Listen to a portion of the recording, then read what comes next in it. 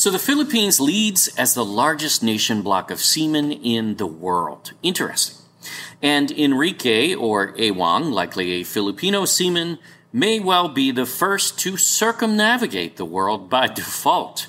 Yet you don't see history books giving him that credit, do you? Imagine that. However, did you know Columbus recorded he was headed to the area now known as the Philippines? Well, if you didn't know this will be a real eye-opener. Because he wasn't trying to, nor did he ever think he discovered America. Welcome to 100 Clues. The Philippines is the ancient land of gold, known as Ophir in the Bible and history. No, it's no fable, and this has already been proven in full in the God Culture's Solomon's Gold series, at the request of many viewers, and I mean many. We have pulled out 100 compelling clues, really proofs or evidences, from this research, in which we will highlight briefs of the most compelling points, and yes, there are over 100.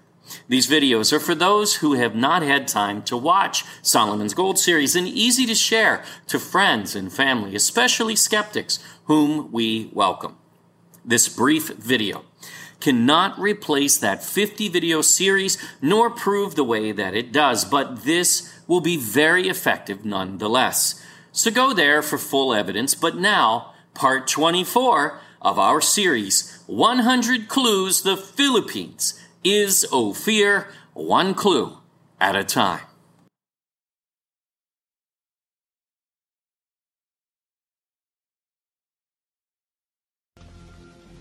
Why did you wish to sail west? To open a new route to Asia. Asia is the richest kingdom, the land of spices and gold. At the moment, there are only two ways of reaching it. By sea, sailing around the African continent. The journey takes a year. Or by land. But the Turks have closed this route to all Christians. There is a third way. By sailing west across the ocean sea. The distance is unknown. It's said to be infinite.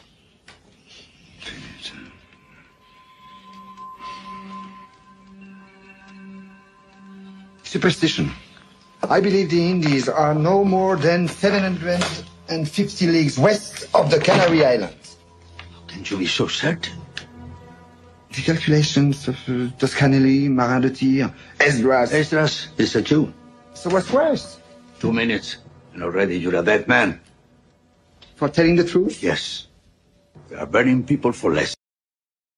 We are going to explore multiple sources which record Columbus used the book of 2nd Esdras, which, by the way, was found in the 1611 King James. In fact, the 1611 King James records, in the margin note, that Messiah actually quoted 2nd Esdras.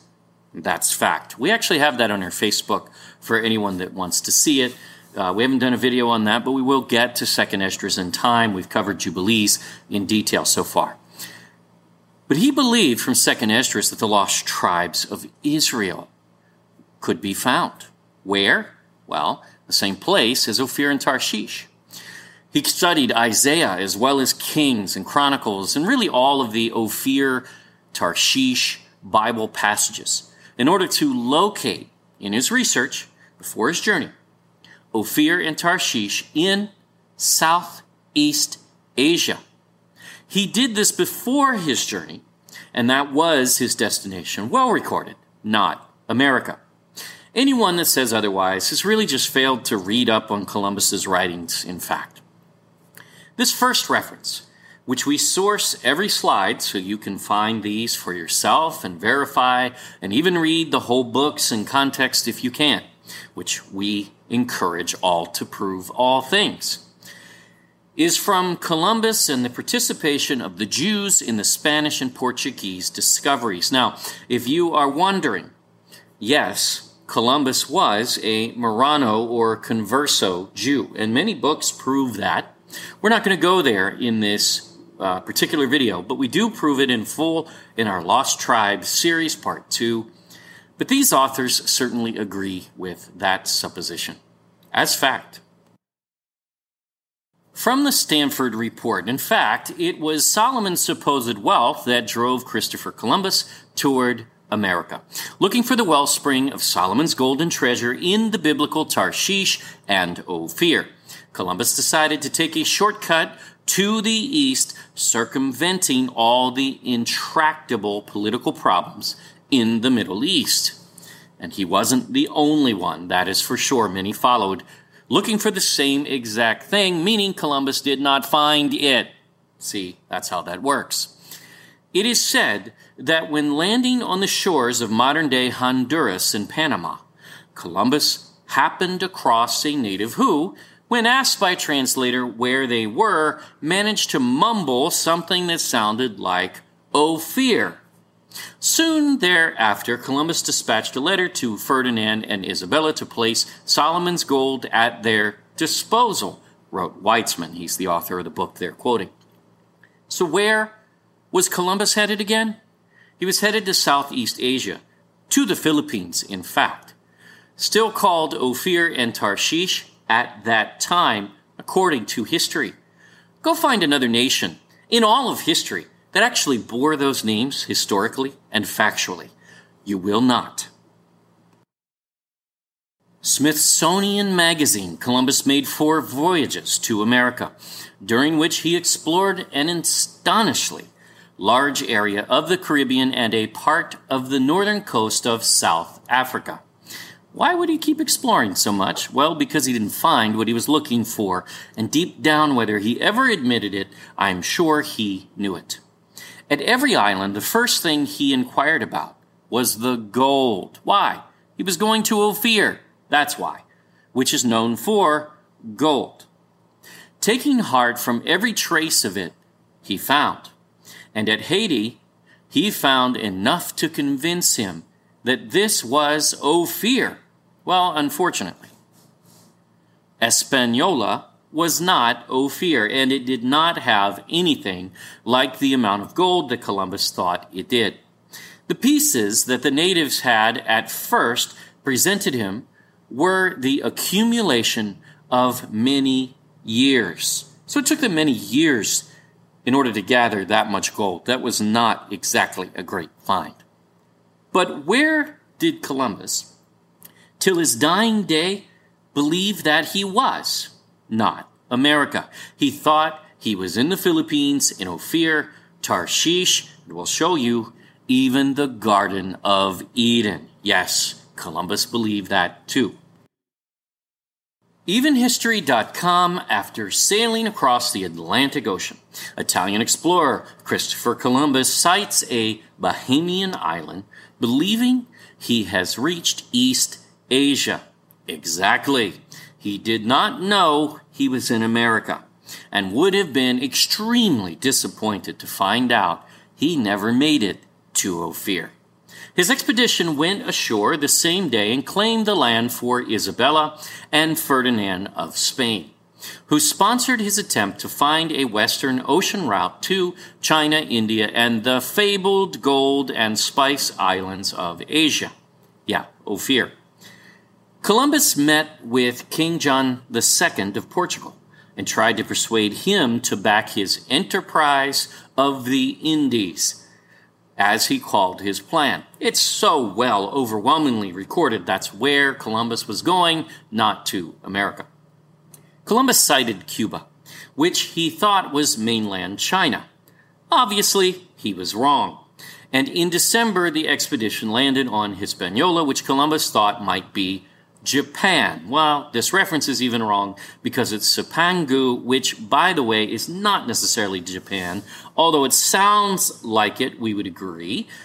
It might actually still refer to the Philippines because it is a land of gold, specifically. But we're not covering that in this video. See, Columbus's research was actually very good in locating Ophir and Tarshish and the Garden of Eden. But his navigation, not so much. Another book, The Jews and Their Expansion of Europe to the West. I know we keep seeing a common theme here. Yes, many explorers were Jews, as were the initial Jesuits and even the pirates of the Caribbean and the Barbary pirates, all Jews especially. So these authors are accurate in their portrayal. Look that up and see for yourself. That's a good topic to research. Again, we cover that more in our Lost Tribes series. The same verse from Chronicles, moreover, is quoted by Columbus in a postil to the Historia Rerum, along with a long excerpt copied out of Josephus's discussion of Solomon's fleet and its voyages to Ophir. Now, we cover this in Solomon's Gold series. Josephus believed Ophir was in the Indies, not mainland India, and that Ophir was the Greek Chryse, land of gold, which there were maps to the Philippines as Chryse or Ophir in his era, which we showed you multiple times, even in this series so far. Evidently, Columbus has done considerable research on the location of Ophir and Tarshish. Indeed, he did, and his research was actually accurate on that vein, just not the whole distance thing. In an effort to prove to himself that the two places were one, because they are, by the way. And again, the map from 43 AD especially really nails that down. But so does the Bible, and we'll get there too. And that they lay so far to the east that a ship sailing westward could reach them. Again, his geography, not so great, but to be fair to the man, no one had reached them from the west as of yet in history. And as a result of his voyage, they knew they had two continents in the way and that there was no path where he landed and explored. His finding, America, though was certainly not his aim, nor the King of Spain's, who continued to hire explorers to go to Tarshish and Ophir long after Columbus, meaning it was not Spain nor Britain. And the British well know this. After he had himself made that westward crossing, moreover, Columbus remained focused on King Solomon and Ophir in his thinking about where he had gone and what he had found. So he thought he was in Ophir. He wasn't, but he thought he was. Therefore, everything that he said, that he wrote, that he found in conclusion is based on him thinking he was in the East Indies, in Ophir, in the Philippines. Now, according to Peter Martyr, Columbus identified the island of Hispaniola with Ophir very early on in this thought process, perhaps at the first moment of discovery. Yeah, because that's where he thought he headed. And other evidences attest that the idea stayed with him over the course of his life. See, Columbus never knew he landed in America, and he messed up history by claiming he did, because he didn't. Some try to seize on that, claiming Ophir is in America, as well as the Garden of Eden for that matter, but they ignore that Columbus did not believe he was in America. Therefore, that whole narrative is false from the beginning. He was naming things based on his pre-research, thinking he was in Southeast Asia. In an undateable postil, he wrote in his copy of Pliny's Natural History. Pliny is the great historian who has tons of information about that era of Ophir and Tarshish and even the time of Messiah all the way through. He spoke of the first place he had found in the New World as Fete, the origin of the modern name Haiti, or Ophir or Sapangu, to which I have given the name Spagnolia or Espanola.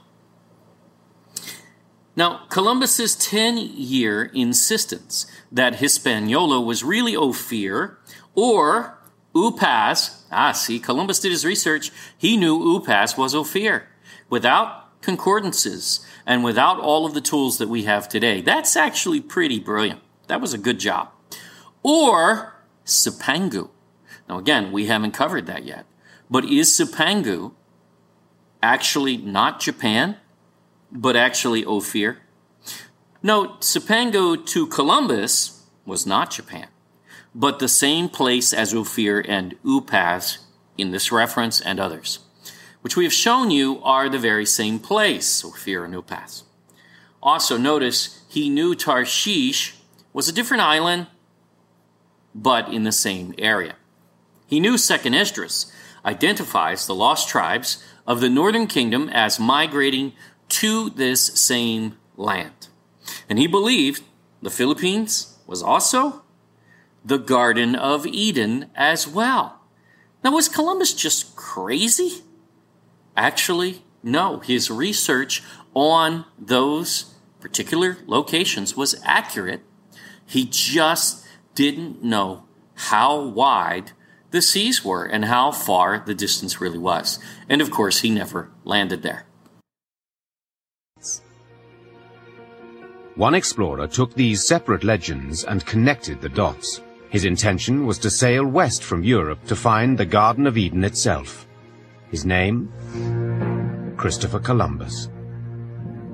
Christopher Columbus, first and foremost, was searching for a water trade route to Asia. But in the back of his mind, as he went on these voyages, he also, according to some of his letters and some of his documents, was searching for the Garden of Eden. Columbus believed he could reach Asia by traveling west, but he also knew that Eden was on the border of Asia. On his third voyage in 1498, Columbus made a discovery that to him must have been akin to a miracle. Christopher Columbus claimed to have found the Garden of Eden in Venezuela, in a place called Paria. He saw a set of mountains in the distance and a lush tropical landscape that to him seemed to suggest he had in fact located the Garden of Eden. Columbus was convinced of his success because the land he found matched every description of Eden, from the pages of the Bible to medieval legends. He saw the physical signs that to him indicated the Garden of Eden was there. And these signs included the mountain that was partially hidden by clouds, the temperature, which was neither too hot nor too cold. When he saw the Orinoco River emptying there into the sea, the mass of water so inspired him that he thought maybe he had discovered the entrance to the Garden of Eden. And in his letters written during that second voyage, he indicated that he regretted not being able to explore it further. In his letters, Columbus speculated that the exotic tropical plants he saw were the forbidden fruit eaten by Adam and Eve. Christopher Columbus is someone who I believe was capable of enormous self-deception. This is a man who seems incredibly stubborn and also someone who is not willing to let the facts interfere with what he thinks is right. Columbus did in fact believe he had found the Garden of Eden until he died. Here's a map from 1507, basically at the end of Columbus's era, before Magellan, which shows the East Indies, Indonesia, especially with China above, but connected to Greenland as if the Americas did not exist. Columbus has no idea that he found two continents at that time. You could see South America there, but you can't see North America, even Canada, really at all. He thought he was in the East Indies, specifically the Philippines. We are taught this, but then somehow we listen to these colonial narratives that end up with Ophir and Tarshish in America, and some even claim, oh, Tarshish is Britain or Tarshish is Spain. Well, then why did they hire explorers to go find Tarshish if they were already Tarshish? It doesn't make sense. He called Ophir, Tarshish, Upas, even Cipangu as Spaniola. It was not but the fact he thought they were altogether tells us much in his research, which was actually pretty good along those lines. He then called Paria, Venezuela, the Garden of Eden. A beautiful place? No doubt. Garden of Eden? No, it was not, as he was in the wrong place for his own research to fit. We drew a big red dot where Columbus thought he landed, in the Philippines. But we do not need to just take Columbus's word and research for this. Nope, no need at all. We'll cover Magellan, Barbosa, the King of Spain, Sebastian Cabot, and Pigafetta next. This was no mystery, and they all knew Columbus did not locate Ophir as they kept looking for it for many, many journeys. The really funny thing is the Portuguese took Indonesia in about 1511, 10 years before Magellan, and yet they were unable to conquer Ophir, nor is there any record they even tried. I wonder why. They were already there, and will show you they knew where Ophir was, according to Barbosa. Exact, in fact. Well, that would be because Ophir was a force to be reckoned with back then, that deterred them from trying, as it already had a navy, and a large one. And we will get there soon in the next videos. Allowing it to just sit for Spain to attempt to take was not because they did not want it, and they certainly knew it was Ophir. Now we'll show you, but it is because they knew it would take a larger force that they did not have. It's so odd, these narratives are framed so poorly today by academia, who's supposed to know things that they just don't seem to know. And our children are being taught lies, unfortunately. Controlled narratives meant to keep the Philippines especially down. And even Filipinos are teaching this to their own people many times. Not because they do so maliciously, but because they buy a paradigm. It's much like Stockholm Syndrome. And we have heard from some that will try to debate on this, yet never with actual facts, just control narratives, and we dismantle those here. Even after that, they are left with nuh-uh, and some are passionate to defend that nuh-uh. But this will not last, as the Philippines will awaken and rise, because Messiah said so himself. And we'll show you that too. As we keep saying, there is no debating the Philippines is the land of gold in all of history. It is time this knowledge be restored. For those about to comment in ignorance, yep, we always get them. We dare you to watch Solomon's Gold series by The God Culture, the original channel, to prove the Philippines is in fact Ophir. Even here, we are breaking these into sound bites and clear points. But watch how all 100 clues tie together in history, the Bible, science, geography, language, etc. And this series will blow you away. Thank you for watching 100 Clues. Please subscribe to our YouTube channel. Don't forget to click the bell and like us on our new Facebook, The God Culture, space original.